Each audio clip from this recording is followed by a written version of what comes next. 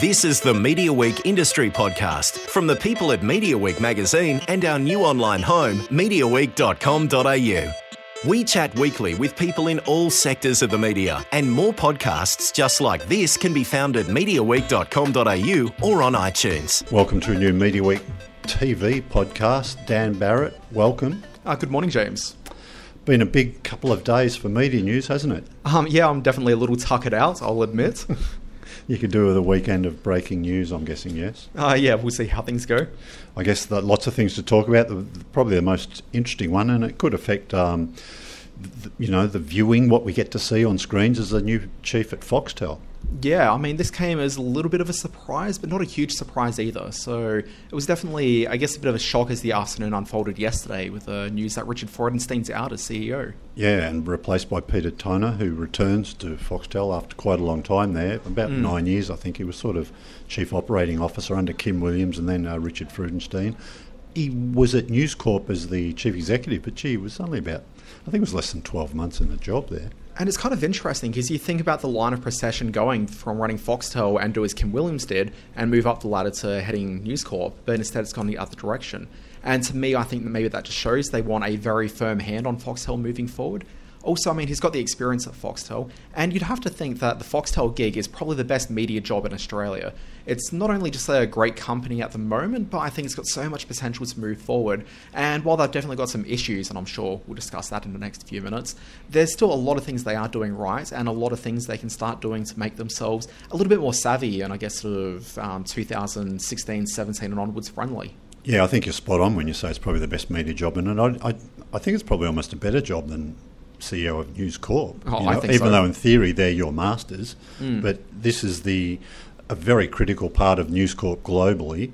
It's their most important revenue stream in Australia, I think, now.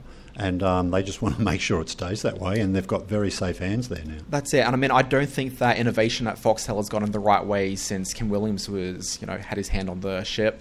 So there's just a lot of opportunity now to really just sort of correct some of the things that maybe they should have been doing and just heading in that right direction. So there's a lot of opportunity to play, and what a gig. Yeah, absolutely. Before we unload on Richard Freudenstein, I mean, he's a real pioneer at Foxtel. He was there in the 90s. In the early days, he went away for a little while. I think he worked at Sky. Spent a bit of time on The Australian, I think. He might have worked in New York, I'm not sure too. But anyway, he's had a good career and steered the ship reasonably smoothly. After Kim Williams left, had a price drop which seemed to work pretty well, stopped sort of maybe some slippage of their numbers, got them to trend up again, I guess, which was good. Maintained their sort of revenues, maintained their profitability, I think, but there's certainly worries about their future. Yeah, so I mean, churn's amazing. So they've reduced the churn. In fact, it's now opposite figure. So that's amazing. Half-year results showed, was it 5.5%? Increase from the previous half year. I mean, it wasn't a bad number. Yeah, so they're doing fine in regards to that. But where I think that maybe Freudenstein was going a little bit sort of off base is that a lot of the movies he was making was replicating what had been successful in his tenure over at Sky. The problem is the media industry and the delivery and consumption has changed so dramatically just in that time period. So I think a lot of the things that were working a few years ago, I don't think you get up and running with those moves now. I think it needed to be something else happening. Yeah, I mean, a couple of things that I guess didn't go well, and look, I'm not linking him with this, but it was during his time, I guess, the IQ3. I'm a big fan of Foxtel. I use it a lot, but I've never been able to upgrade to IQ3 because people just tell me, oh, look, it hasn't been right, it's still not right, so, I was talking to a few of their tech guys a few weeks ago, and they were saying that the IQ3, definitely a troubled product when it came out, but as time's gone on, they've been able to write the product. So it's all right now, you think? Well, they seem to say so. I could dive in, you think? Yeah, I've never had the opportunity, so I can't say myself. But he was saying that, by and large, it's working perfectly well nowadays. And he was saying that the IQ2, if it was in the age of social media when that had been launched, there would have been a similar sort of narrative around that, because that was a little bit troubled at first, but very quickly they ironed out the bugs in it. So I think IQ3, based on what he was saying, could just be a combination of a product that wasn't quite right when launched, that just kind of got hammered reputation-wise. I think it's fair to say Presto hasn't really captured the public's imagination. For me, if you're a Foxtel subscriber, I just can't see the reason to get Presto. It doesn't offer you anything different. But I don't think it needs to be. I think that for Presto, it should be people like me who doesn't have a Foxtel subscription and is looking for TV that's delivered in a more robust, more digital-friendly way. So, I mean, obviously, I'm sure Foxtel is going to change over the next year or two. We've already seen signs of that. But with Peter Sonnick coming in, like, it's obviously going to start shifting to be more in sort of a Dan-friendly sort of a form. But I mean, something like Presto, I think you are going for a cord-cutting audience rather than someone of whom is happy with a traditional linear TV experience. Well, are you happy with their...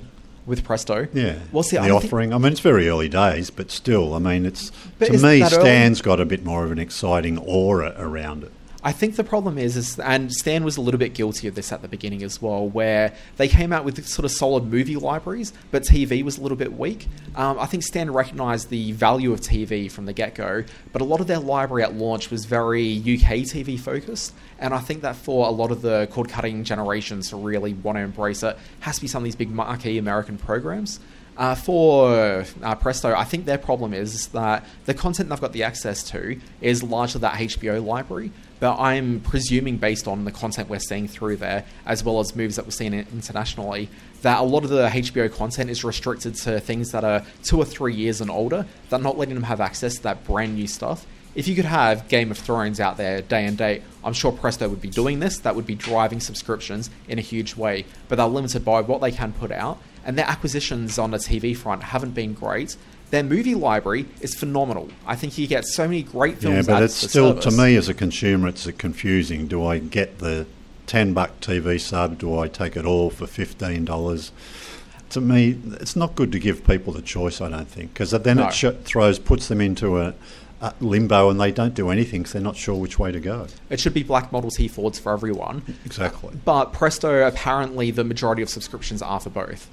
Right. So they tend to find it's very rare that people go for one or the other. Yeah, but not a hint of any subscriber numbers out of that's the other caveat out of Presto, here. Which is the other thing which makes you think, okay, well, they're obviously want to pump it up a little bit before they put anything out. And when you're talking about subscriber numbers, don't forget when they talk about how successful the platform is, they're also not breaking it away from the Foxtel numbers as well. So you do find that you're not quite sure exactly how many Presto subscribers there are, how many of those are free subscribers that are considered paying because there's free deals coming through their Foxtel subscription. But when they release the Foxtel numbers, they don't include Presto subscribers, do they? Do. Or do they? They do. So when you look at it, they'll say that includes Foxtel Play and Presto within their digital. Okay. Yeah. But okay. The other thing is that Foxtel Go, I think, is a great initiative. It's a great product, but I just think a lot of people don't know about it. Well, that's it. My mum's laid up in bed at the moment. She's got a busted knee, which I think I briefly mentioned on the last podcast. Greetings to Mrs. Barrett. Yeah, but I sent her a message this morning saying, well, while you're lying in bed, access Foxtel Go, which she can't get to the TV, and this is the perfect solution for her. Didn't know it existed, so this morning I did a tutorial all over the phone to get her up and running. Yeah. Okay, that's good. Anything else you want to say about Foxtel there? It'd be interesting to see if there's a change of strategy. I'm not sure how that price rise was greeted either. It was only $1, but the headline for a lot of people was the Foxtel price rise. The dollar was maybe buried a little bit. So at the time of year when the AFL's starting, the NRL's just started, presumably their biggest months for subscriptions or renewals. You just don't want any of that negativity out there. But also this comes just weeks after Channel V closed and a few of these other things, which viewership for Channel V not high, which we know, but even so it's just seen as being one of these sort of kicks to the idea of value coming from your Foxtel subscription. Yeah, it just gives you a perception that Foxtel's not as good as it once was, maybe. Charging more for giving Charging less. more for less. Even though it's substantially less than people were paying 2 years ago for that entry-level package. But when you do bundle in a few packages, you're still paying what you were a few years ago. Sure. Yeah. Sorry, something I did want to just say with Foxtel. Yep. It'll be interesting to see what they do in the next, say, 2 years to try to become a bit more digital-friendly. And this will probably lead into what we're talking about with Optus in a moment. Because the thing with Foxtel is they've got Foxtel Play, which is all their linear channels being delivered online. They've got Foxtel Go, which is kind of the same experience, but Go is for subscribers, Play is for people that aren't existing subscribers. When you look at the rollout of that, while it's a perfectly fine product, access to it's been really quite difficult. Unless you had a video game console or you're just watching on mobile, you're kind of a bit out of luck. Whereas you look at maybe what Fetch are doing, and we'll talk about this in a second, they're releasing a very small set-top box, which just essentially streams things online. It's exactly the same as Foxtel Play, but has that hardware component that Foxtel, I think, has been missing. So I reckon maybe that's the play they'll be looking at in the. All right, we'll get into that in a minute. So we'll go to the now that one of the threats to Foxtel, I guess, is telcos. Yeah. Well, telco, I guess Telstra half owns Foxtel. Let's talk. They want to get out of their share somehow, but that's really just sort of speculation, early days, so we can talk about that maybe in another podcast. But Optus significantly investing again this week in sports rights, really becoming a go-to place for big ticket international soccer. Yeah, they really. You don't want to call it soccer. It's football. It's the world game, James. I'm a Victorian. That's my experience. But yeah, so they are looking at very much becoming the home of football in Australia. And it'd be interesting to see if they start going after the A-League in the next couple of years as well, because you'd assume that kind of rounds out their football package. Yeah, well, we did ask Michael Abid, the SBS chief executive, how does this affect their A-League plans, having the EPL? And he said, look, he didn't really commit either way, but he said, we've still got another year to go, 2017, before that deal finishes. But he said, we'll decide what to do at the end of that period, but we're still very interested. We also asked him in our interview this week about, could this be a start of a longer-term partnership with Optus? Because they seem very friendly. He said, yeah, look, we get on very well. They're very easy to deal with, and you never know what the future might hold.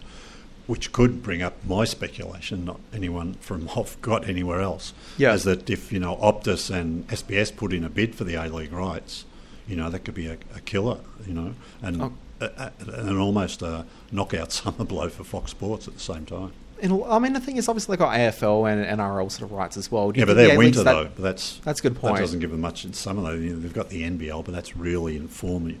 Very early days on subscription TV. And I guess for Foxtel, as things start moving more digitally, it's going to become more transient with their subscriber base, where people are turning it on for the months that they find value. So you're right. I mean, that could cause a huge problem if they don't have that summer sport access. Yeah, we haven't heard how much Optus. It was interesting that SBS was able to sell all those FIFA World Cup rights as the rights holder for this territory. So nobody's spoken yet about how much Optus paid for that, but the SBS boss said, well, they got cash and they got EPL games, but they've come out with the cash was a fair bit, and they've come out, it's a financially positive deal for them.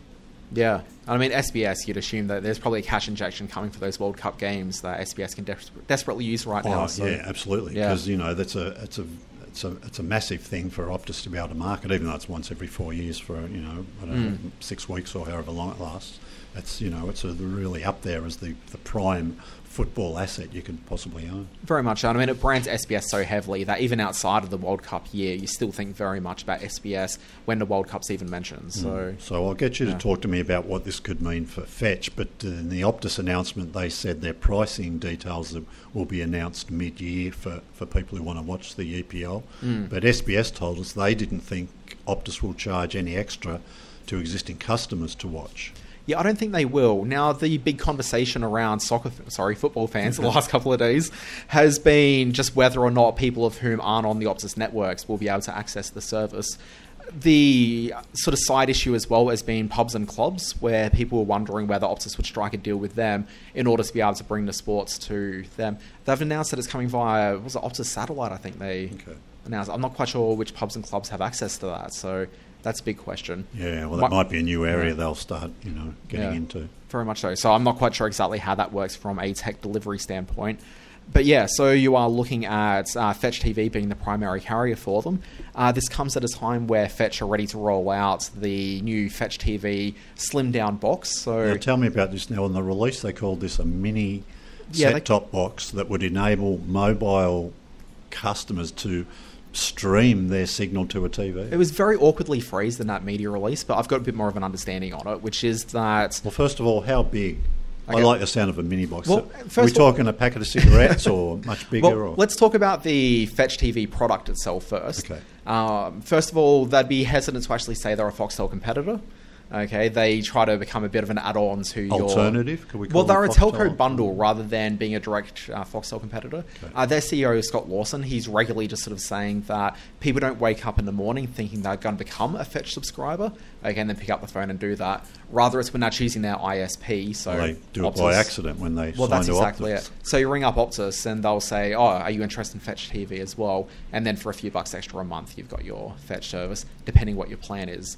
Now, while they've got that covered for Optus broadband, there's the idea of mobile. And so what the plan for Fetch is that instead of with broadband, we get their PVR, which has an onboard hard drive recording all these shows. For mobile subscribers, what they're going to do to upsell them is to provide these small little boxes, which are kind of like an Apple TV sized box. So small. So it's really really small, yeah. hockey puck size, the standard sort of small streaming box type size, and it just connects to your TV. It runs the same as a Fetch TV PVR does. The only difference is for all the TV shows you want to record, records in the cloud rather than as something which is actually on your box itself. So it looks and feels exactly like Fetch TV. Remote control's exactly the same.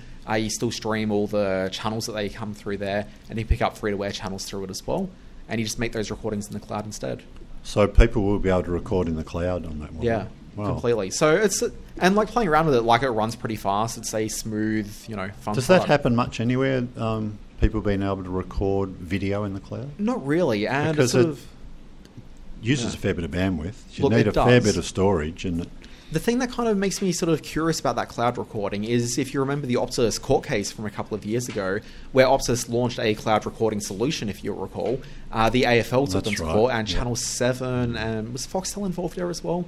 probably, yeah. I don't recall, Yeah, but they yeah. were going to, yeah. Yep, I remember But that. yeah, suddenly everyone took them to court, and so a lot of the burgeoning cloud recording services all had to shut down as a result of it. And I don't know what's different about the Fetch TV deal to what they were doing previously, so that'll be an interesting area to explore in a not too distant future. But Yeah. because it's available only through the Fetch TV box, like that might be the loophole. Right, and Yeah. the Optus dedicated football channel, Mm. that will be streamed as well as an option on your Fetch Yeah, box? so Fetch TV, when you've got the interface, it's just like normal. It's like Foxtel, where you've got up, down, and you just go through your channels that But way. not a competitor. Load up the EPG, and you just see all the channels laid out. So it'll just be an extra channel added into the mix. But they were saying, I read somewhere, like 10 extra channels to cope with all the games being played. As So, required, so yeah. they'll just pop up channels if whenever there's two games on at once. They'll Which add you can do in another a one. digital environment, so... Sure. Yeah. Sure. The existing Fetch box is pretty big.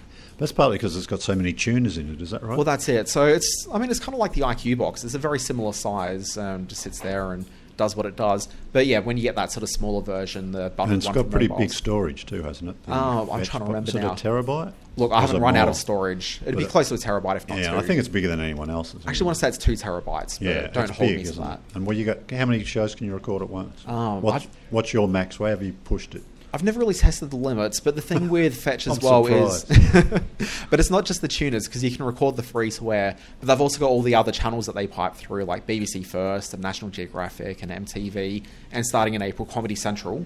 So you've got that coming through as well. Okay, that's right. Yeah, and they do promise there's a few extra channels coming to Fetch throughout the year also. So that might be one to keep your eye on. And sorry, something I didn't say was the deal with the mobiles would be that if you do end up signing up to Optus, you're getting your $50 plan, whatever it might be, as part of that deal, there might be a Fetch box thrown into that. So that's working with those mobile deals, and that's how the cloud solution comes into it all. Yes. Yeah. Oh, interesting. So lots to watch out there for, and it's a good deal for SBS, a good deal for Optus, and it's a good deal for Fetch. I'd say a too. great deal for Fetch. I mean, like, the brand recognition for them has just skyrocketed in the last 24 hours. Like, people are actually discussing them as a serious alternative in a way that I don't think they were before this EPL deal. Yeah, absolutely. Still in that sort of, it's not really SVOD, but it's a competitor, I guess, to Foxtel and the free-to-air people, is the Hey You streaming service, which we've got a start date for. Yeah, so 22nd of March, we're going to start seeing that roll out. So that's 2 days shy of the 1 year anniversary of Netflix launching in the country.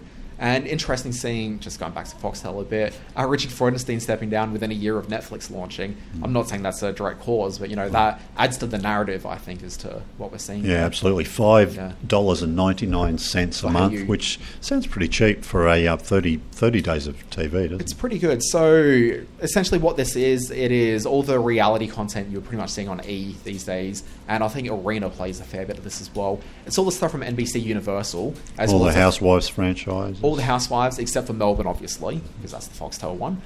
So you see all the Housewives, the Kardashians. It's still owned by NBCU ultimately, so maybe there's a window when that might be available. We might see older seasons, so that's a question. Top Chef's on there, a whole bunch of these big brand marquee reality shows, and it's going to be mostly day and date. They haven't really committed which ones are day and date, but the way that I think it works is that all the NBC Universal stuff will see day and date, but they're also bringing in some other stuff from third parties, so that might be the stuff that we see as having a bit more of a shelf date. Yeah, I mean, I'm certainly interested to go in and... Well, they've got a trial period too. They give you a free month or something? I'm not actually too sure on that off the top of my head. You almost feel a bit scungy going at $5 saying, can I have a free trial? Look, there probably is. It's a cup of coffee, isn't it? The absolute winning thing with Hayu... Now, we were discussing this in the office the other day. The amount of conversation around Hayu is minimal at this point. But where I think it's really going to start playing is once one person starts subscribing it, they'll be telling their reality TV loving friends, and then this is going to be a word of mouth product in a very big way. And when you actually look at the product itself, there is very strong social integration into it, where the great thing with the reality is that there's one or two moments in every episode where someone says something really, really dumb or just hilarious or bitchy, just a really catty thing. And so that's the line that suddenly just jumps out at you. And you can find those moments in the app, press the button, share it to social, so you can share it to your Facebook or Twitter, and that's where I think people will really start learning that Hayu exists and start bringing people back to the app. So I think it's very, very smart the way that they're rolling that aspect out. Yeah, well, I think the key content could be the Kardashians, because anything a Kardashian does is front page news for any of the websites, whether it's the Sydney Morning Herald or Daily Telegraph through to TMZ or celebrity only outlets. And when people start discussing that, they think, how do I get that? Well, Foxtel, and you've got to have the entertainment package or something, so it's $50, $60, whatever. Or you can pay $5.99 and get them the same day they're screened in the US for Hayu. So there's Kardashians fans who aren't some Foxtel subscribers. And when you think about the audience for a lot of reality, you are looking at teenagers and sort of early 20-somethings. These are people that probably don't have the budget or inclination to want to get a cable box and then also the TV. Often they won't have TVs of their own where they can watch that content. So, I mean, for that audience specifically, like a mobile solution on iPad and your iPhone, like that's a pretty amazing solution for them. Yeah. So we'll talk a bit about this after it's been up, and in a couple of weeks we'll probably have both had a bit of a play with it. Well, I've actually had a play with the app as well, so I've spent a fair Did they have much content loaded on there when you were look, I mean, it doesn't launch until the 22nd, but I do have it sneakily loaded. And looking at it, like all the content's up and running, it plays pretty quickly. There is a bit of a lag between pressing play and it actually launching. When I first did it, I thought it was the Wi-Fi that I was on, but I've tried it in a few areas now, and there definitely is. Have you asked them about that yet? Or? Haven't asked them yet. And it could have been because it was in sort of beta? Look, I mean, that's possible as well, so I want to see it actually launch. But from what I understand, server-wise, like it should be coming from the CDN in the same way now as it will when it launches. I saw some stats the other day for that delay in video, and it's a video ad. When someone's on a website and there's a delay in the video ad, something like 40% of people go because they go, I'm not waiting, I've got something else to do, and they click away. And so you've really got to... It sounds like a little... first world problem, but it does affect people. It does. When you're in an app, though, it's probably a little bit more leniency you're going to give the app. But even so, if you do find lag just continuously, that is a bit of a negative. Sure. I wanted to mention the OzTam multi-screen report, because that affects all this this stuff we're talking about, all these changing viewing behaviour, viewing patterns, and the way people consume their video content. Wanted to run some of it through these key findings. I mean, I've been looking at this report for I don't know how many years they've been doing it, and it's good, and it tracks all the trends, But some of the stuff, I look at it and go, really? The numbers don't seem to change very often. So let me sort of bounce off some of these to you. So 22 million Australians watch broadcast TV. That's either, the definition of that is either free-to-air or subscription each month. So that's, 87% of the population. And it's very high, isn't it? It is, but we are So that- there is a drop of people that are watching free-to-air TV, and I think this is coming from that age group I was just talking about with Hayu, where you've just got these, they're not millennials anymore at this point, it's what Generation Z, I think, is the marketing term for them, and these are people of whom have grown up without the reliance on a TV. When I was a kid, like, a lot of kids had TVs in their bedrooms, but I don't think that's the case anymore. They've just got the iPad.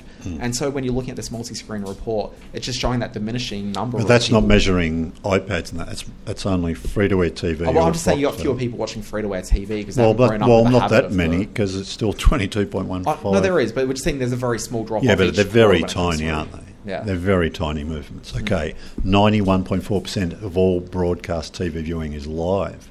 Really? 91%? Well, I mean, I'd presume that's the case. Well, I I mean, sort of believe it, but, when there's a lot of hype about the growth of catch-up, Yeah. it's high. It is high. And it's staying, it's getting closer to 90%, but the way it's dropping, it's going to be 90, it's going to take a few more quarters to It is, get but to isn't 90 this or probably below. just symptomatic of the fact that the majority of Australians are older people generally? Like, you're looking at a very high population of people sort of 50 on, where the reliance on catch-up's probably not necessarily a huge part of their consumption. But as years go on and that generation starts to disappear, we're going to see those figures change, perhaps? Yeah. 99% of all broadcast TV material viewed each month happens on in-home TV sets. Yeah. I sort of believe that, because until a few months ago, there was no other way to watch it, was there? That's it. Are they talking there about people sitting in a McDonald's and watching the TV outside? Yeah, but they can't measure that, can they?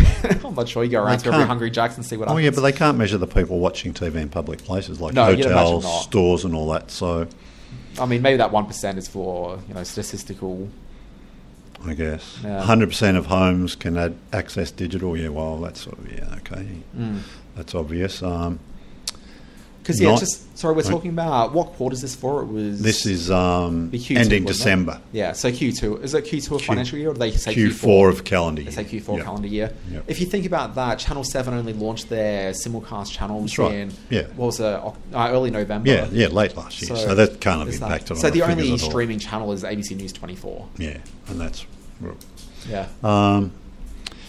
32% of homes have internet-capable TVs, whether connected or not.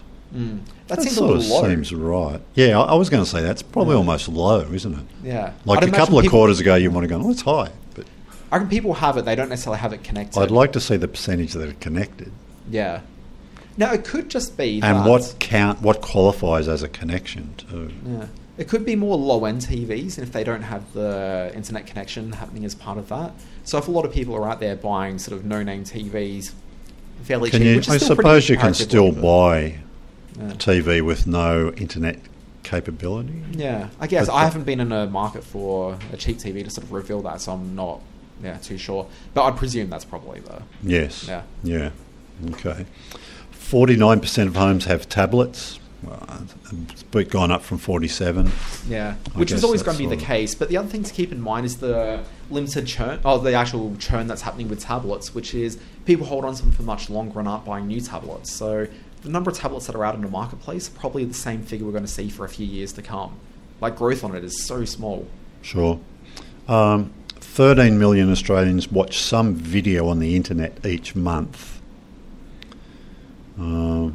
Such viewing is highest amongst 18 to 24, so I get that. Which correlates with the idea of so many people still watching broadcast TV live.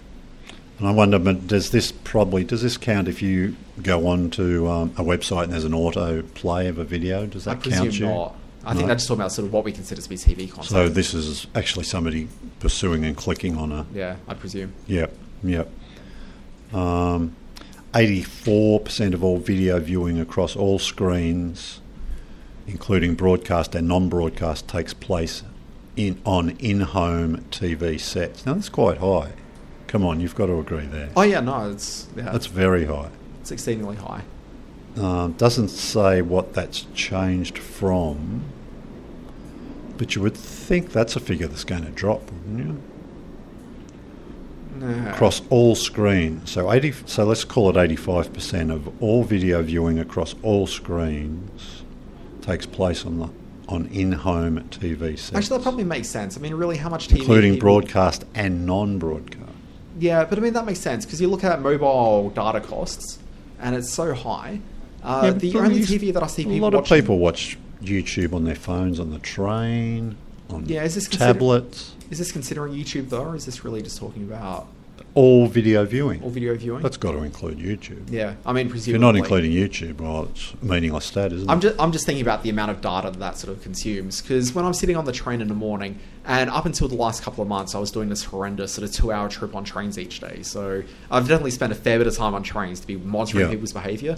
See very few newspapers, but I do see a lot of people watching TV, but it's all stuff that seems to have either been bought on iTunes or stuff that's been downloaded off the internet. But it doesn't matter. This is all video viewing. No, it is. And because I know what I'm looking at TV show-wise, I know what people have been buying illegally and what they have just been downloading. And there's certainly a lot more downloading happening than legitimate purchases. But yeah, so I don't know if they're including that sort of torrent behaviour as part of video as well, because that number could change dramatically if you think about public transport.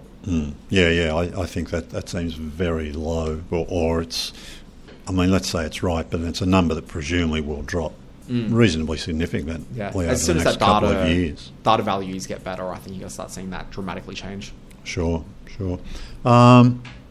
Freeview comes into all this. Now, you've been speaking to Freeview quite a bit in the last couple of months. Yeah. They're doing some interesting stuff with working with the networks and their streaming strategies and all this. What are they up to? Well, Freeview announced that they are rolling out a new app in the coming months, and Liz Ross insists it will be the next couple of months. Who's the chief executive down there? Freeview. So we'll see if that sort of comes to play, because Freeview have talked a lot about products coming, haven't necessarily all been delivered in the timeframes that we've expected. But she does say this is coming. They've got their new CEO being Clive Dickens, not CEO, head of the board. Your chairman. Their chairman, Yep. being Clive Dickens from Seven, who's head of digital there.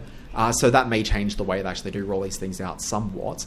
But the plan for Freeview is they'll be releasing an app for mobile, which will bring in all the live streams, the simulcast linear streams from all the networks. And then I was told by her that there'd be catch-up content included in that. But I've later sort of discovered that's not quite the case. But you will find some links within the app, so it'll take you to presumably the websites or take you into the other apps that the networks offer to be able to get the catch-up content that way. So it's an interesting move that we'll be able to access all those live streams.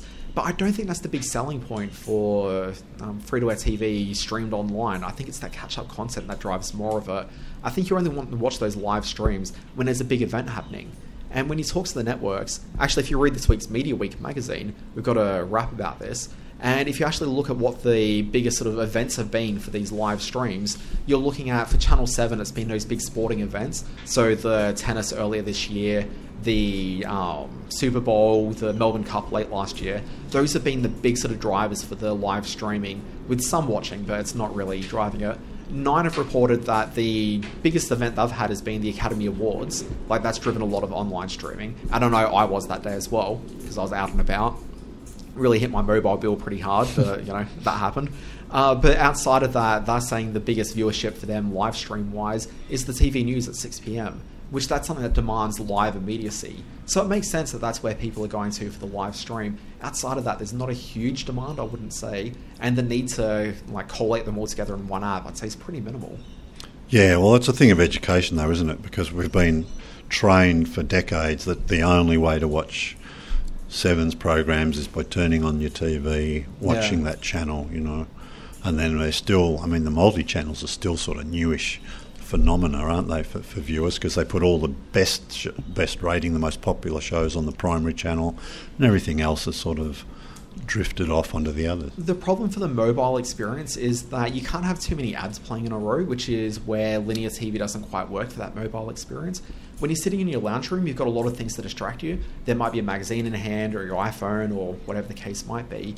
So you don't mind being slightly distracted from the ads as they play. You'll take some of it in, but you're not staring intently. When you've got it on your phone, you've got it in a tablet, it's right there on your lap and you're staring at that thing. Those ads kill you. You want to shift something which is more an on-demand thing rather than a linear stream. Which is going to be the challenge, isn't it, building those streaming audiences online? Very much so. Without them dropping off when all that happens. So we're just on that, your story in the magazine this week.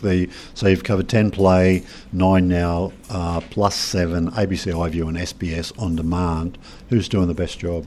Well, I mean, it really depends what you're looking for. My own personal consumption, I'm a very big sort of art house movie wanker.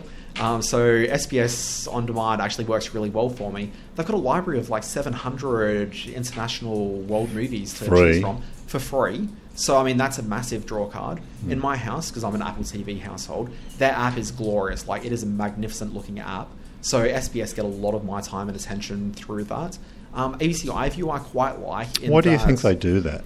I mean, why SBS do it? Yeah, I mean, it's not widely known, is it, that they've got 700 quite good movies for free? Well, I think it's really just the deal that the library they've built up through having world movies. So they have world movies, and they've almost just get this stuff as a bonus to put online. I think so. So I can't imagine it costs that much to access that library. Yeah, because it's all free. I mean, and it's hard to imagine advertisers queuing up to buy ads in all this stuff. I wouldn't imagine so. But I mean, I think there's a way to get... I mean, the thing with SBS, the TV channel, the way it used to be at least, was always they were looking for high-end viewers. So you'd see a lot of expensive car ads and that kind of thing.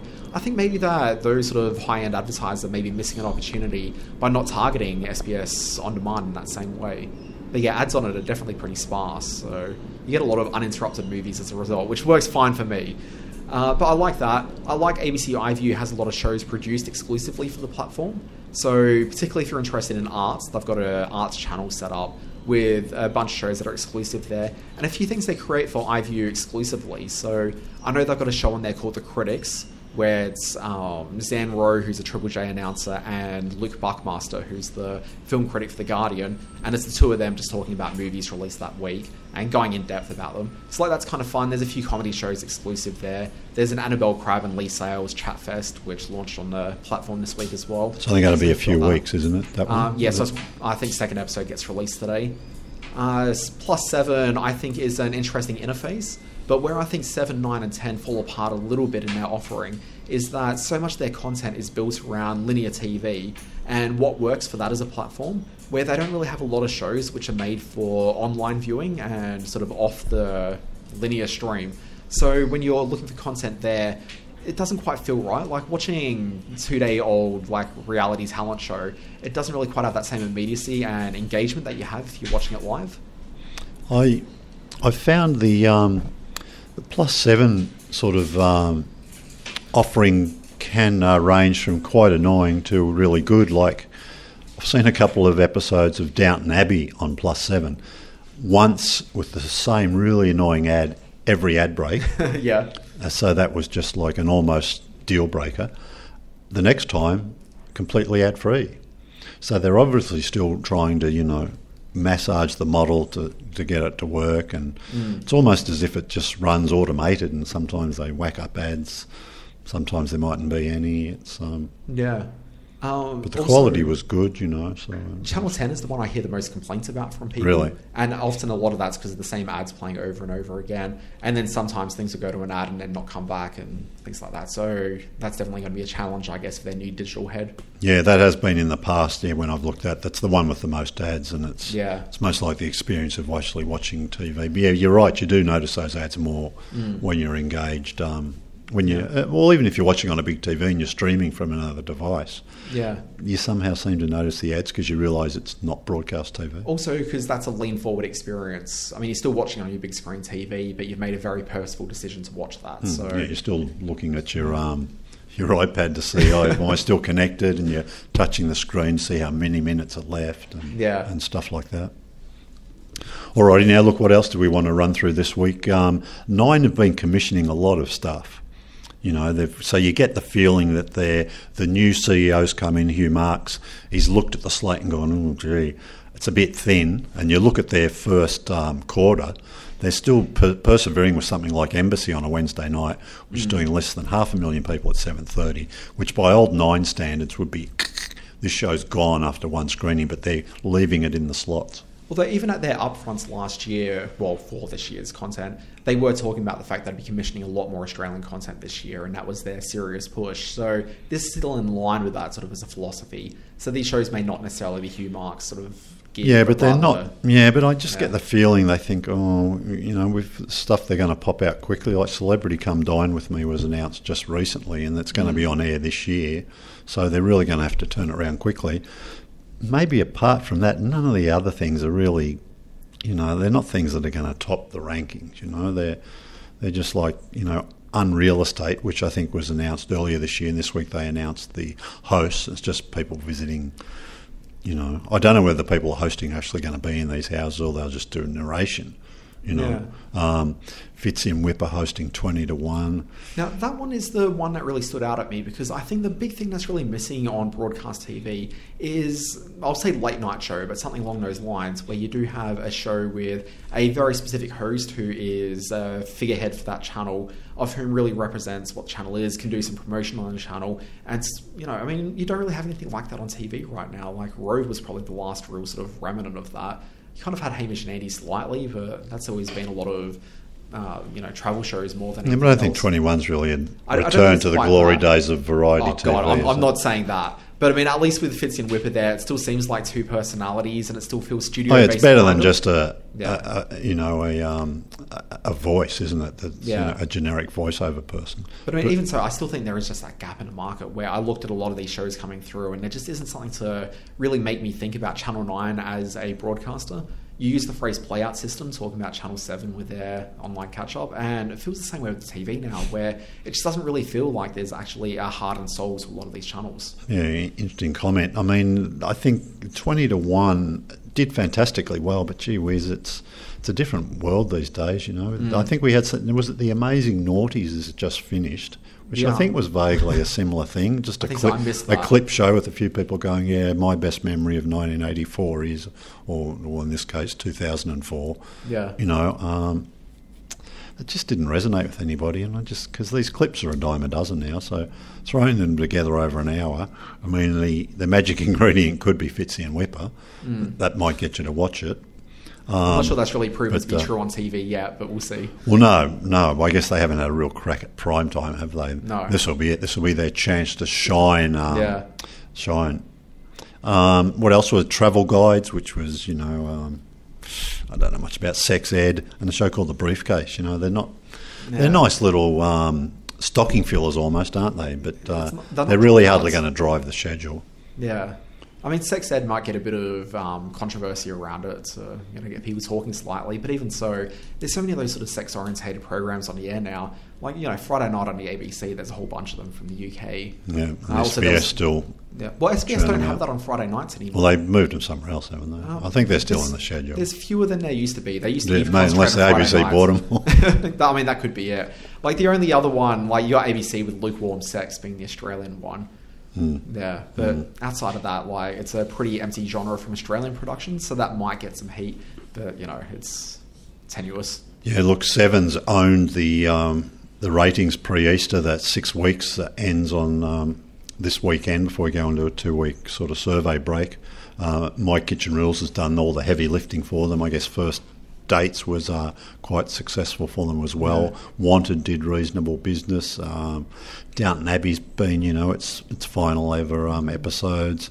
Haven't been doing too badly, but it's really the schedules run around My Kitchen Rules. First episode of 7 Year Switch did okay for them. Yeah, yep, they did okay too. Surprisingly so. Yep. And I thought it was good. I was surprised. I did not care for it. Didn't you? Yeah, and I liked it. So it had surprising depth to me. You probably would have liked it to be shallow and tackier when it was. I would have loved it to be shallow and tackier, or at least to be doing something. I didn't find any depth in it. No, but you got those people were really revealed. And I saw some people criticising it for that. They called them sort of, why would losers like that want to go on TV? And I thought, well, that's pretty harsh. Because we all have parts of our lives that are better than others, that, not everything works out the way you'd want it. Speak for yourself, James. Things are going gangbusters for me. I don't know, any TV show that focuses itself around fitness trainers loses me immediately. No, but these people, you got to sort of see some real emotion. It didn't. So much of these shows just look like, this is completely fake. I can't believe it. But some of these scenes, you actually thought, this is probably a bit of genuine emotion here. And I just thought having those two counsellors or whatever they were. Coming into it again was sort of almost a bit boring because it took out some of the road crash stuff out of it. It made it feel more TV. Yeah. Where previously it was sort of fly on the wall. Yeah. But I just thought that brought some authenticity to it. Again, you could argue here, but you don't want that in a show like this. But, I just thought it was quite good, and it was just, I thought, and it'd make me watch some more. Yeah, the relationship counsellor, I'm trying to think of her name at the moment, the lady. She was a mainstay on Brisbane TV for a few years. Yeah, I think she's been on morning TV quite a bit too. But like back in the day in Brisbane, they used to have an afternoon program called Brisbane Extra, which used to air at 5:30. It's the only state in the country that still had one of these extra programs. Ran for like 20 years or something. Brisbane people always, realised a good thing, didn't they? I wouldn't say that. It was a pretty terrible show. But she was on there almost every second episode with the relationship advice. And so she's definitely been milking the TV thing for a while. Almost for why you're going gangbusters. Maybe you listen to some of her advice. Oh, maybe. Huh? It's all soaked in. Yeah. Where to for 9 and 10? I mean, 10 didn't have a bad start with Celebrity again, kept them on the radar, which they wanted it to do last year. It was often the number 2 show in those key demos. It never got within cooey of My Kitchen Rules, but it certainly, did a lot better than Australia's Got Talent. Probably challenged some of the younger demos for Big Bang Theory, which certainly hasn't had a great year so far. So, I think 10 would be reasonably happy with that. Not much else in their schedules really, stood out. Yeah, I don't really find a lot of stuff driving me to their primary channel, but I've noticed 11's picked up a lot of the real sort of zeitgeisty, sort of really hip American comedies and dramas of late. You'd be locked on there, wouldn't you? Well, I would be locked on there, but they're all a little bit dated at this point, so they're about like 1 or 2 seasons behind, so they've kind of missed some of that heat, which is a bit disappointing. But if they can catch up on it, I think they're onto something. You were all over the X-Files, though. That was sort of your sort of show. I'm a massive nerd from years gone by, James. And I've still got to watch it, but the OJ case, I'm told that's very good, so by Easter I'm certainly going to be up to date with all of those. It's highly entertaining. I really recommend the OJ program. Yeah, so they've had a bit of quirky stuff like that, and then a lot of people do like the one about Secretary of State first. Is it Secretary? Oh gosh. Whatever Tia Leone. The Tia Leone show. Whatever that. No, it's followed by the Good Wife. Madam Secretary. Followed by the Good Wife. Disappointed to see the ratings of the Good Wife haven't been doing so well. It's amazing, isn't it? The one thing 10 have done really well by that show is that show is always within a few days of the US air date. The last few weeks they have been a bit behind, but I think catch up for the next episode. And that show, it's been quite strong this season. A few dodgy bits here and there. It's coming into the last, 5-6 episodes of the show now. Really, that show should be performing better than it has been. I'll never forget, launched with 1.4 million people in Australia, right? Wow. The Good Wife. Looked like it was going to be a runaway smash for 10. And it did pretty well for a while, but it really did trend down after that. It was a bit sort of lifeless, I think, for the first half season. But once it found its voice, it's actually become really compelling TV. And I'm a TV snob, but I'm really into this program. Yeah. So what else? And that leaves us with 9, and 9, look, by their own admission, Hugh Marks has come out and said it. Andrew Backwell's just recently been quoted, terrible start to the year. Hugh Marks has definitely signalled to the troops there that he wants them to compete a lot harder next year. AGT certainly wasn't a great choice. I say in hindsight, but there were certainly some red flags there before they even put it to air with, its history in the market here. It just went down to such a point at 7 that they thought, we can't run this anymore. 9 ran one series of it a couple of years ago, didn't do very well, so then they binned it. So through the sales skill, I guess, of Fremantle media people, they said, look, this is a big format. And it is. It's a massive format in the UK. It's a massive format in the US. If we get the mix right here, this could take off, but it didn't really gel, did it? I know, when I saw Dave Hughes' smiling face coming across the screens, I just felt like it was just kind of the wrong choice of host. Yeah, was it about the host, though? But could you tell me the hosts of the US or the UK one? Oh, look, I can't. But just think about Dave Hughes. He's a very cynical comedian in a lot of regards. Yeah, but I don't think you can pin the failure of AGT on. Oh no, but he's kind of the face of it. really, his face was there. I think the judges have bigger faces than the host. But I'm just thinking, in terms of him, he's a bit of a cynical host. Where I think for a show like that, you need someone. Well, it's a change of character for him, if that's what you're getting at. Maybe it's not what you would expect Dave Hughes to do. It's not what I'd expect him to host, and so I've never tuned into it because it didn't feel. Because what was the show he used to be on with Will Anderson and Corinne? The Glass House. The Glass House. Now that's more a Dave Hughes show, isn't it? Completely. Cheeky, irreverent, and it was a bit edgy, and that's everything AGT's not, is it? Yeah, and then similar with his role in the project, wasn't it? That was his gig there to be the a bit of the disruptor, Yeah. But I mean, that show doesn't really deal well with disruption. I mean, just format-wise, it doesn't really quite lend itself to disruption. Talking about AGT, yeah. The project rather. Oh, the project. But I mean, AG's here as well. Like, it's just, I think it's the wrong host for that format. Mm. And I mean, even if he modified his shtick for that program, from a viewer perspective, you're just not checking out the show because it's like, oh, what's Dave Hughes doing there? It's just a bit odd. You're not tuning in for that because you're not going to get the Dave Hughes experience in the show. And if you know who Dave Hughes is, like, he doesn't feel right for the show either. So that just leaves Channel 10 as the next possible customer for Australia's Got Talent. And hey, in a couple of years' time, you never know. You wouldn't say never, you know. Well, they revived Survivor Australia for this year, so we'll see. Yeah, and if they can give that mouth to mouth and get it going, you think, well, sure, we can tackle anything. Well, it hasn't really been done right in Australia yet, so... Yeah, well, it's only been done once. And they brought The Bachelor to life in a way I wasn't expecting. And Family Feud's doing okay for them, which is surprising everyone, I think. Yeah, that's just mention quickly then some of the... So we're at this Easter break, some of the stuff coming up after the break. The magazine's picked out a few highlights. I guess a bit of personal preference has come into it. I mean, MasterChef will do wonders, I think, for the 10 schedule. It looks really good this year. You know, you've got some of the big international names like Heston Blumenthal, Nigella Lawson, Marco Pierre White, who seems to spend as much time in Australia as he probably almost does in the UK. So, you know, they're big ratings attractions. The Aussie people like Maggie Beer, Kylie Kwong, Luke Nguyen, they're always well received as, you know, in addition. So I just expect that to do very well. If they had a Maggie Beer special, which just her talking about her chocolate ice cream with a salted caramel through it, I would watch that for hours. And had a special code at the end where you could get a discount. Oh man, I am in. On the ice cream. That'd do very well. Gogglebox is coming back now. You know, it's second rights, but 10 still seem to do all right out of it, you know, because it's already screened to people with Foxtel. Yeah, but you think about the number of people with Foxtel and then you break that down against the number of people watching that channel specifically. The audience is really quite small. And it always seemed a bit of a weird fit for Foxtel in a way it makes sense on free-to-air TV. Maybe especially on Lifestyle Channel too. Yeah, but like I think a show like that really just needs volume of audience behind it. And there's enough people tuning into 10 for what's a fairly low-cost show for them. But it's a show You'd think so, yeah. Yeah. And, you know, I'm surprised it's a model they haven't revisited since, because this is probably over a year now. Well, yeah, it's 12 months of Gogglebox now, isn't it? Yeah. Really? I don't think you want to over-egg it though. No, but I mean just those joint commissions where, you know, it does save you a bit of money and it could be a bit of drama or something that you put on Showcase. And gee whiz, how many people, even Foxtel subscribers, Showcase is a little bit off the radar, I think, for them, you know, because it's quite high end. I mean, until something, I guess, like Game of Thrones comes on, and then nobody has any trouble finding the Showcase. No, that's it. Yeah.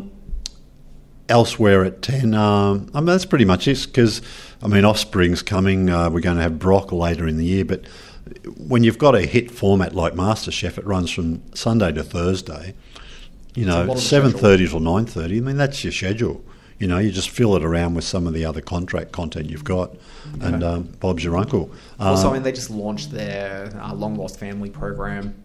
So, you know, they've definitely got other shows that are running during this time. Yeah, but these will be squeezed. I think these shows will be over by the time MasterChef starts in a few weeks, because you can see them trying to get through, they're burning through their Bondi Rescue and Territory Cops by showing twice a week.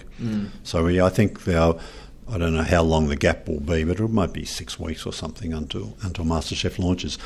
7 Network they've changed the name of House Rules to Crowded House Rules, which is interesting, and I think the hook there is that all these families in this show are really overcrowded, so there's maybe, you know, 3 or 4 kiddies sleeping in the one room. The family's the house is bursting at the seams, so there's a real you know, need to get these people into a better home. They have to have a Crowded House theme song, don't they? You would hope so. Well, you'd presume. The money, like the budget's got to be there for that. Otherwise, I'm not sticking around. I'm saying that right here. But I think this was a series made originally for last year, but they decided not to run it, to hold it for this year. They were going to run 2 seasons last year, I'm pretty sure. I don't think it was the year before. So they'll give it a coat of paint and a bit of a refresh in the promos and all that, I guess, to make it look good. Otherwise, there's not a whole lot of new material that, and 7 don't really need to do much new, you know. So Crowded House Rules will be multi-night format, it'll do well. My Kitchen Rules have still got a fair bit to run. Because Easter's so early this year, there'll be extra weeks into Q2. Downton Abbey's still got about a month's worth of episodes to go.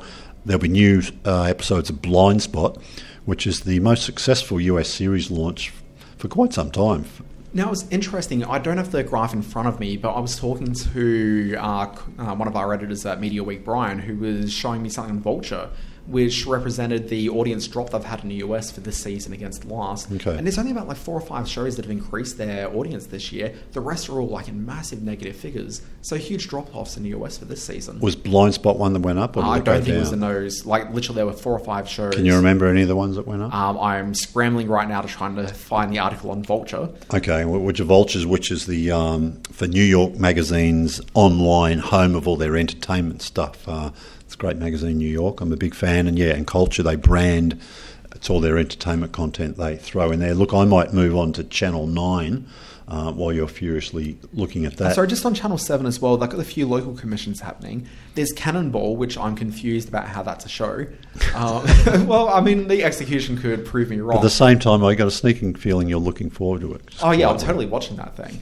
Yeah. But it's just people doing slides down a massive ramp and then doing cannonballs into water. It's going to be fun, but I don't quite know how it's an ongoing program. But then I've also got the big music quiz, and I reckon that could be a surprising sort of audience magnet for the channel. That seems like something which we've seen programs in Australia like Spicks and Specs and also Rockwiz on SBS, which I think is the superior of the two music challenges. Yeah, well, I heard the host of the big music quiz this week call their format virtually a sort of a refreshed, revamped, shiny floor version of Spicks and Specs. Yeah, and it is. I think this is going to be one of those things that gets the conversation happening. And it's a big mainstream pop music culture conversation. And, I think that's going to really work for them. In the same way that 20 to 1 just is this sort of great mainstay on Channel 9 where people like to be reminded of stuff. And it's a retrospective look back at things that people have a cultural connection to. And this, I think, is going to have that sort of fun live studio feels to it in a way. I just wonder if the owner of that Spicks and Specs format has searched out that little bit of audio where the host of this new format talks about how similar it is to Spicks and Specs, just in case. Deploying the lawyers. Just in case they need to get up there. But I mean, this one's based on a UK format game show as well. Yep. And I think they're also making, is there something else? They're making a version in New Zealand. That's something else I'm thinking of. Okay, Channel 9. They really need to get a hurry on, don't they? The Renault Rumble is actually starting pre-Easter. So they're trying to get a bit of sort of momentum up for that. We're a year and a half in. I still read that as a Reno Rumble. So it's David Barber and Julian Kress, the very successful producers of The Block. A format not unlike The Block, and even with the same host that The Block's got. So you could almost call it The Block. Well, pretty much. But we'll The call Block it by another name. Yeah, we'll call it Renault Rumble. So that's back to try and get them a bit of momentum. It's a shorter season than The Block. The Block runs for about 12, 13 weeks. I think the last time Renault Rumble ran for about 6 weeks. But 9 will need it to perform better than it did last time. But last time, I think it was up against House Rules. So they were sort of eating into the same audience there by launching it next week in late March. They'll get a bit of airtime. So I think My Kitchen Rules will be off for a week, so they can start without that. So they get a week's head start before the return of My Kitchen Rules. So if they can jag a few viewers, that's good news for them. No, that's it. Every little bit. But the interesting show is probably is the Daryl Summers program, where a game show where they hypnotise people called You're Back in the Room. Yeah, I think this is going to be a big magnet for online Twitter conversation, but whether or not it's a broader viewer magnet, I'm not too sure. Yeah, it could go either way, couldn't it? Yeah. It could be massive, or it could be, wow, why did we buy that one? Again, they're relying. There's not a lot of other new things coming in Q2. There's another series of. You're Back in the Room. If they had Dave Hughes hosting that, oh, stop it! That maybe could actually fit. I'm just a bit concerned that Daryl, he's a very likable person, but I don't know if he's got the edge that maybe that show needs to transcend.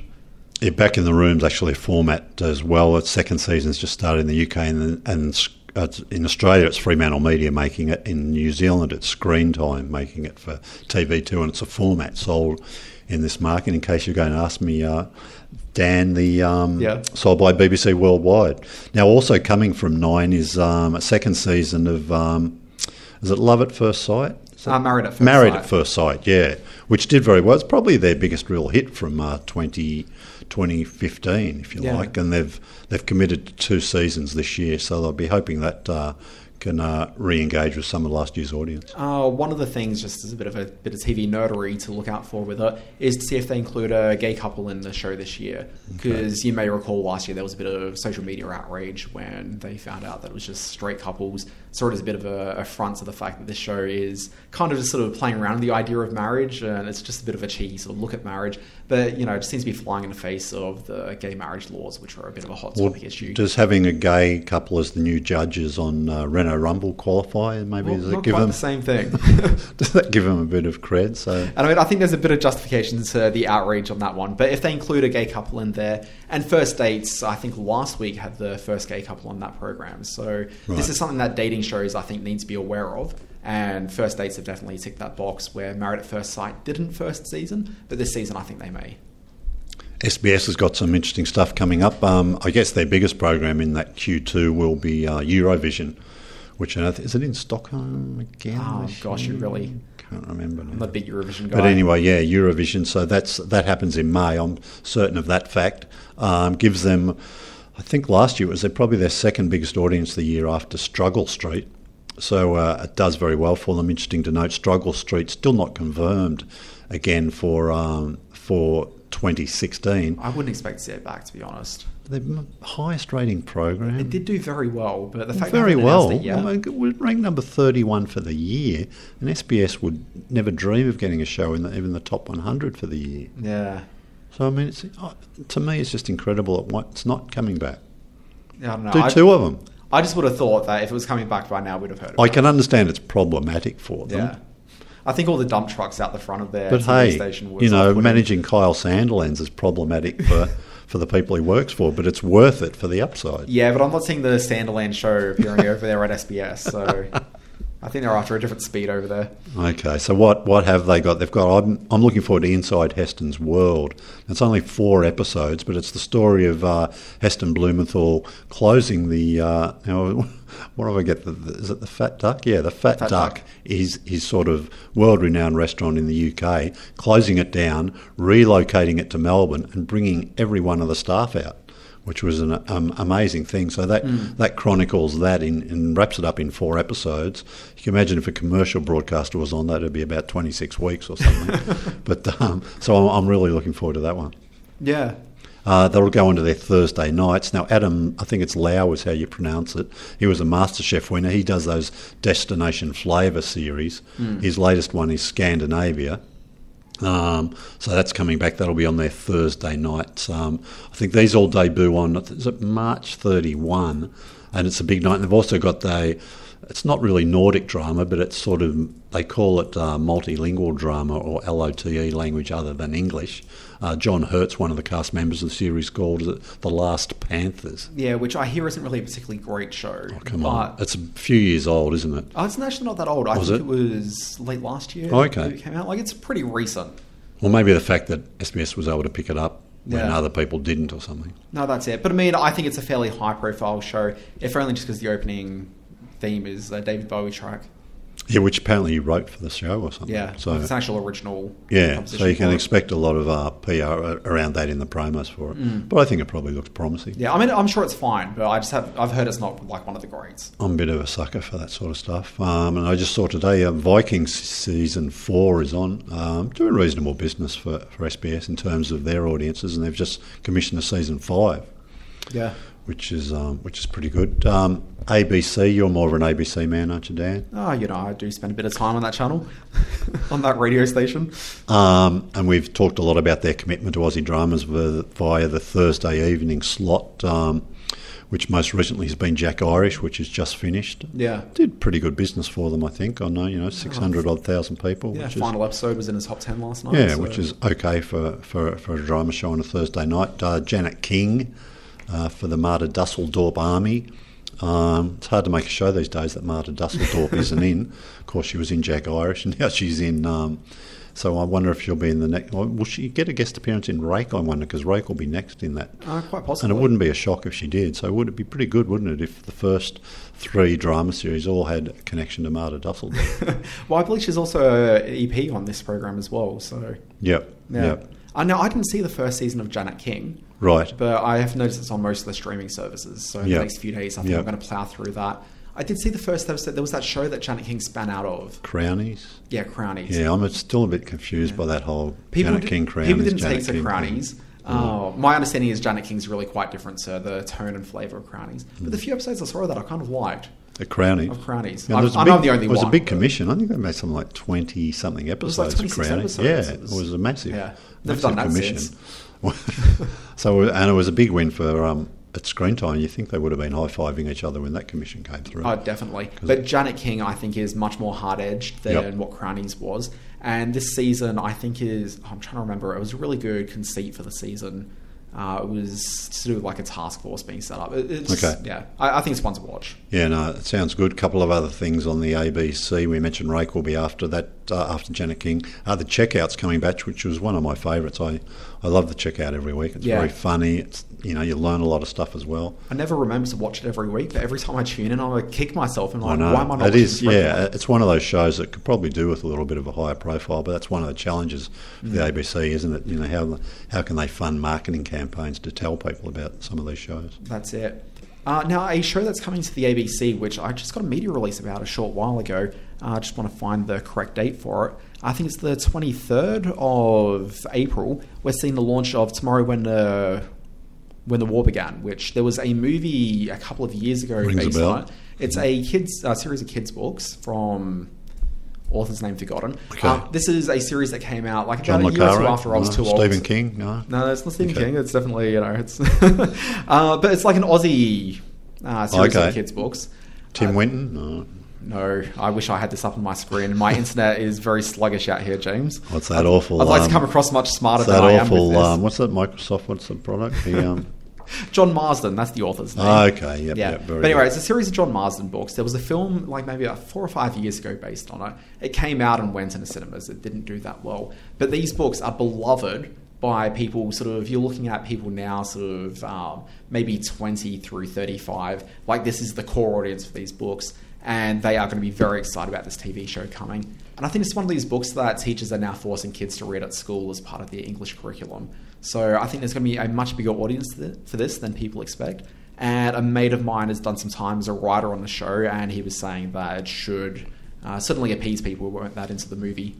I'm glad you revealed that connection. I wonder why you were pushing it so hard. He's not one of the major writers on it, but he did do some time on it, and apparently it's quite good. But no, I think that is a title that a lot of people will be more excited by than you'd think. Yeah. And if you look on the traffic, James, on our website, one of our previous stories on it did remarkably well, and it's consistently so. Stop plugging yourself, will you? Now, wasn't my story, I'm just saying. It's finally maybe on the ABC. I love my corny English dramas. That's great. It's great weekend viewing. Father Brown is coming back. It's okay. It's not one of my must-watches, but I do thoroughly enjoy it. Father Brown's one of the UK... Yeah, one of the UK dramas. Yeah, set in lovely, cutesy sort of English villages. It's just fantastic. Grantchester's the other one, which I'm a bit more of a fan of. That's great too. It's James Norton, who's just finished his stint in War and Peace as well. Robson Green. So really 2 quite high-profile actors would really power this season along. And gee whiz, I've talked about War and Peace before, but wow, that last episode... It was something special. It was almost movie length. It went forever, but How many was a good episodes episode. It was only 6. Yeah. So to wrap up War and Peace in 6 parts was great, and they just seemed to cover all the principal things, and it just did it so well. And that last episode, wow. Yeah, and War and Peace obviously airing here on BBC First. Yes, yeah. Which it'll probably turn up this time next year on the ABC, and I think it'll do really well for them. Yeah. Foxtel things coming up. I guess that the big thing is Game of Thrones, isn't it? I mean, most watched show last year by a runaway landslide. Massive. 9 of the 10 top 10 non-sport programs on Foxtel last year were Game of Thrones episodes. Arguably the biggest it'll do show it again in the this world. year too, won't it? I think. Oh yeah, this year is going to be massive for it. And the thing with a lot of these high-end cable dramas is year on year they build audience and they don't really lose any audience that goes. So it's kind of this sort of juggernaut, sort of runaway train, James. That's what it is. Yeah. Now, do you know much you can say about Game of Thrones? Look, I try to sort of steer clear of spoilers on it, and I'm terrible with Game of Thrones character names. Same. Which I think is the majority of Which things. I want to try and fix before this new season starts. Yeah. I really feel like my son's been watching all the old ones again, which is really clever, but I don't have the time to do that. So I'd really feel like I almost bought a book, or I'd love a good family... Reading, James. Family... Oh, I know. Wow. I'd really like a great family tree I could study in, so I've got to do a bit of research. But, gee, that date's starting to get close. Yeah, I think I'm just going to do maybe an episode a night for the next couple of weeks. And catch up one. Yeah, just squeeze it Just in. what, the season before? I think I'm just going to do it all. Oh, really? Yeah. Oh, wow. See, I've got a partner at home and she keeps on saying that I'm going to watch it this year and never does, but I think this might be the year she wants to start binging them. My partner can't watch Game of Thrones, the violence and all that sort of stuff, which I can understand does affect some people, but the numbers would indicate not too many of them put off by that. For bragging rights, I got to talk to Alfie Allen during the week. Stop it. Oh, look, I'm just saying, I had a few minutes. We're practically best friends now. Photographic evidence to... I didn't get any photos. I find it a bit unprofessional doing a selfie when I'm interviewing someone. Well, it doesn't stop everyone else. I know. Dan Barrett. I mean, just have a look at some people's Twitter accounts. They're full of... I'm just based with too much ethical... selfies of this guy from... I was wondering if they had any time to interview him. They're just making sure they got the photo right. Yeah, I should have done it in retrospect, but No, I just don't feel think awkward. you should have. It's good to see you taking one for the team and using every second you've got with him to probe him for information. But yeah, so we had a really good chat, and that will be a Media Week podcast in a couple of weeks' time. Yeah, it's good. We'll just guard that audio with your life. We don't want any accidents with those files. Maybe do a nice little backup or something. It's in the Media Week vaults at the moment, so it's all fine, nothing James. could possibly go wrong. Impenetrable. Nothing could. Now, look, the Kettering incident is finally going to air. I don't know if technically it will be Q2, but we think it might be around June. We have had sort of dates before for this in the past that have come and gone, but I think this is really it, though. I think this will be on for sure. There'll be more Place to Call Home this year, and Wentworth, the next season of Wentworth is going to be back pretty soon too. Yeah, and A Place to Call Home, I think, is filming at the moment, so they're out in Camden. Oh, didn't they film, I think, seasons 3 and 4 together, or was that Wentworth they did it that way? I can't remember, I know, I just remember seeing something about cameras being out there for... Okay. Yeah. Okay, yeah, it'll probably be a bit... I don't know if it'll be Q2 for A Place to Call Home, but I think it will be definitely later this year. One little thing Foxtel's doing is that for Easter, a Harry Potter pop-up movie channel, which is interesting. So now there's 8 movies back to back. Now they're long movies, aren't they? Let's say they're 4 hours each, let's say. 4 8s are 32, so it's about a day and a half to watch the whole lot. So we'll take up a fair bit of your Easter if you want to do that. Yeah, no, I guess so. I find the idea of the pop-up channel a little bit strange, just because there's other channels that could do it. Like, why not make that an event thing on one of the existing movie channels? It makes it a bit more special, doesn't it? I guess. If you're all watching the Harry Potter. Now, I'm guessing you've seen all the Harry Potter movies. No, I'm not really a Harry Potter... Any of the Harry Potter movies? I've seen the first, 2.5, just Was to that try to it? get I'm a feeling disappointed. I for thought it. you might have at least. Well, Did you read any of the books? I'm a big fan of the director, Alfonso Cuarón. So How many did he direct? I think he did 2 of the Okay. films, maybe 3. So I thought I'd check it out for that, and I just couldn't stick with it. You never read any of the books? Didn't do the books. I'm an adult man. I couldn't go back. Well, you're a nerd. And Well, yeah. some adult nerds still do Harry Potter because I'm it's... too busy with my comic books, James. All right. One of my favourite channels is Fox Footy. So that's... Sorry. Yep. Fox Footy. Yeah, Fox Footy, it's always on, of course, but it's, lots of new content now that the footy season's underway. There's a new show called AFL Tonight. I spoke to the host, Sarah Jones, this week, told us a little bit about the show. That's it's interesting, 'cause it screens first on Fox Sports, and then it's on Fox Footy later in the day. So I think that's partly in response to AFL Media have their own big media division now, sort of controlling all their own content, and they do lots of video. I think they have a video afternoon news show, which is really pretty good. So I think it's a bit of a response to that. They Fox Footy Channel wants to be seen as still the go-to place for football news. They don't want AFL Media sort of coming in and stealing that. And some people might ask if they've already stolen it, but I don't think that's the case. Yeah, I mean, AFL Media is a much bigger threat to Foxtel than Netflix is. Yeah, I mean, if AFL Media decides to take care of distribution themselves... it's a big threat. I don't know if it's a bigger threat, but they're I'm just both saying big generally, threats. I mean, Foxtel's basis is really on sports these days. I mean, that's the biggest... Yeah, I think there's a lot sports-wise. of hype about Netflix as a competitor. I think it's it's an alternative. It's another way to consume media. Oh, it is. But I don't think it means you're definitely going to give up all your old ways, does it? No, I don't think so. Because I think when you really drill down, for a lot of general viewers, there's probably not a lot of Netflix content they're dying to see, No, that's exactly it. And the thing is, like, People TV like is... you have talked up Netflix so much. You've hyped it up so much, Dan Barrett, that and that's now got a Richard massive brand. Freudenstein is... So when you actually get it, you go, okay. It's almost a little bit of a letdown. No, I mean, I think Netflix isn't a solution by itself, but you bundle Netflix together with, say, 3 or 4 other streaming services, Sure. and that's where your value proposition is. And as we're starting to see in Australia with things like Hey launching, you get reality shows there, you get your general entertainment from Netflix, you maybe also bundle in a Stan or a Presto, and then you look for the 2 or 3 other sorts of content you like and you bundle that in, and that's where you've got your Foxtel competitor. It's picking up these small little niche services. Yeah. Fantastic. A Foxtel show I just wanted to really highlight is BBC First, and it's coming next week sometime, The Night Manager. I think Sunday night. Yeah. They had a preview this week, which I forgot to go to, and I'm guessing you didn't go. I don't think I got an invite to that one. Oh, well, there you go. I'm going to be making some, complaints by email shortly. But that looks great. I have seen the first couple of episodes of it already. Now, Elizabeth Debicki in that? Elizabeth Debicki's in it. The stars of it, though, is Tom Hiddleston, who people would have seen playing Loki in the Marvel films. Also, Hugh Laurie is the other lead in it. And this is about a guy of whom is working as a night manager in a hotel in Egypt. A lady comes in who uses his fax machine, and the thing she's faxing is a whole lot of inventory lists of things that have been provided to the uprising that's happening in Egypt at the time. Anyway, it seems that the Hugh Laurie character is involved in it, and he's the head of this large, effectively a company that sort of specialises in war equipment. It does look pretty good from the promos I've It's seen. really, really tense. It looks gorgeous. The acting's phenomenal. This is, I think, definitely one of the shows of the year.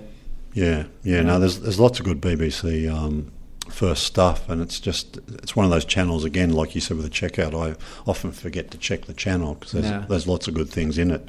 I didn't bring it with me, and I've got a list. I've been compiling a list of Easter viewing, because Easter this year I'm not going anywhere.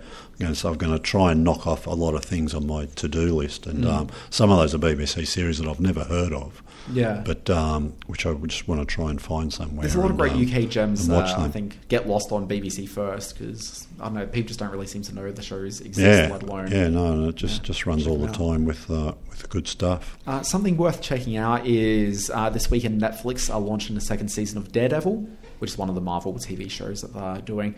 It was a surprisingly very good first season, so I'm curious to see the second season. Was there a Daredevil movie? There was a Daredevil movie in about 2002, 2003. Was that long Ben ago, Affleck. was it? Okay. Terrible movie. Okay, really, really bad. Maybe just give that one a bit of a miss. But the TV series is a lot more grounded. It's a very gritty, dark TV show. It takes it in a direction that the Marvel movies can't really take it in, because they need to be a bit more sort of crowd-pleasing. But the second season is a set of different showrunners for the second season, and there's an entirely new sort of take on the series. So I'm keen to look at that.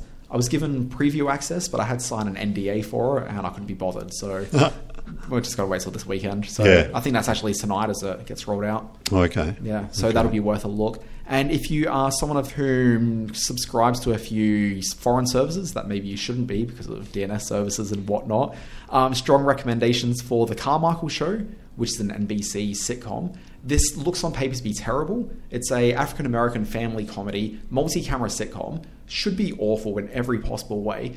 But this show is this small African-American family with a stand-up comedian as the core of the show. I'm trying to think of the guy's name. It's like Jared Carmichael is the comedian. Basically, it's them looking at American society in the way that the Jeffersons used to, or All in a Family, and all these sitcoms of the 70s. It seems really loud and crass and bombastic for the first 2 or 3 minutes, but once you actually start listening to the jokes and realize what they're doing, it's the funniest, most insightful comedy from the US in years and years. It is very sharp and well worth a look. So if you can get it, would it be on Hulu? It's definitely on Hulu, okay. Or a torrent site. I haven't heard of an Australian broadcaster picking this up yet, and I don't think it'll play that well if it does get played here. Okay, just purely because it looks so just obnoxious and terrible from the outset. Just remind me again, I actually have Hulu access, but I go there so infrequently. The difference between the Hulu Free and Hulu Premium. So Hulu Plus is their premium service. So what do you get there you don't get on the free one? So Hulu you can only really get through the website, but if you want to do it through one of the apps or through like a smart TV interface, it's Hulu Plus then, so they make you pay for the lean back experience of it. All you're really getting is some of the US TV shows, broadcast shows.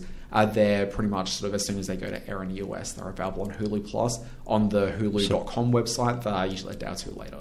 Oh, okay, so it's just getting them a bit earlier. You're paying for that access. Okay. But Hulu's actual strength is a lot of the original commissions they're doing right now. So they've done 2 or 3 things now. So the first sort of big one was this thing called Difficult People, which was fine. Casual was their second thing, and it was by Jason Reitman, and that was actually a really compelling watch.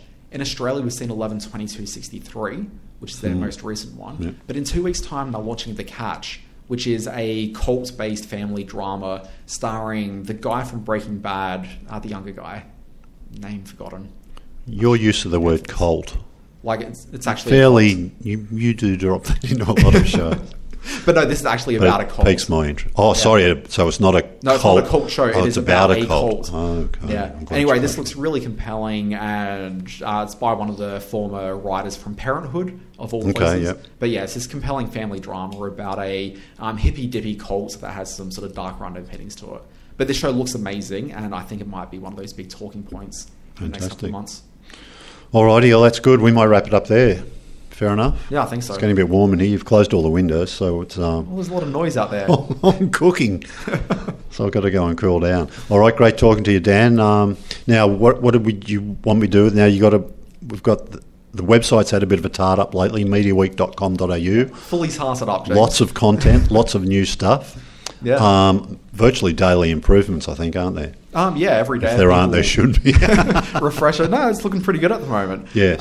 So check out the website. Also, connect with us on social media. So both Twitter and Facebook. Search for Media Week AUS for Australia, and you can find us there. Also, if you like this podcast, subscribe to it. Tell your friends. Tell your friends' friends. Get it out there. Leave reviews. Helps other people find the show. Wonderful stuff. All right, Dan, always good talking to you, mate. We'll do it again soon. Fantastic. This has been another Media Week podcast, produced with the assistance of Abe's Audio. If you like this podcast, find more at mediaweek.com.au or on iTunes. And make sure you follow us on Twitter at MediaWeekAUS.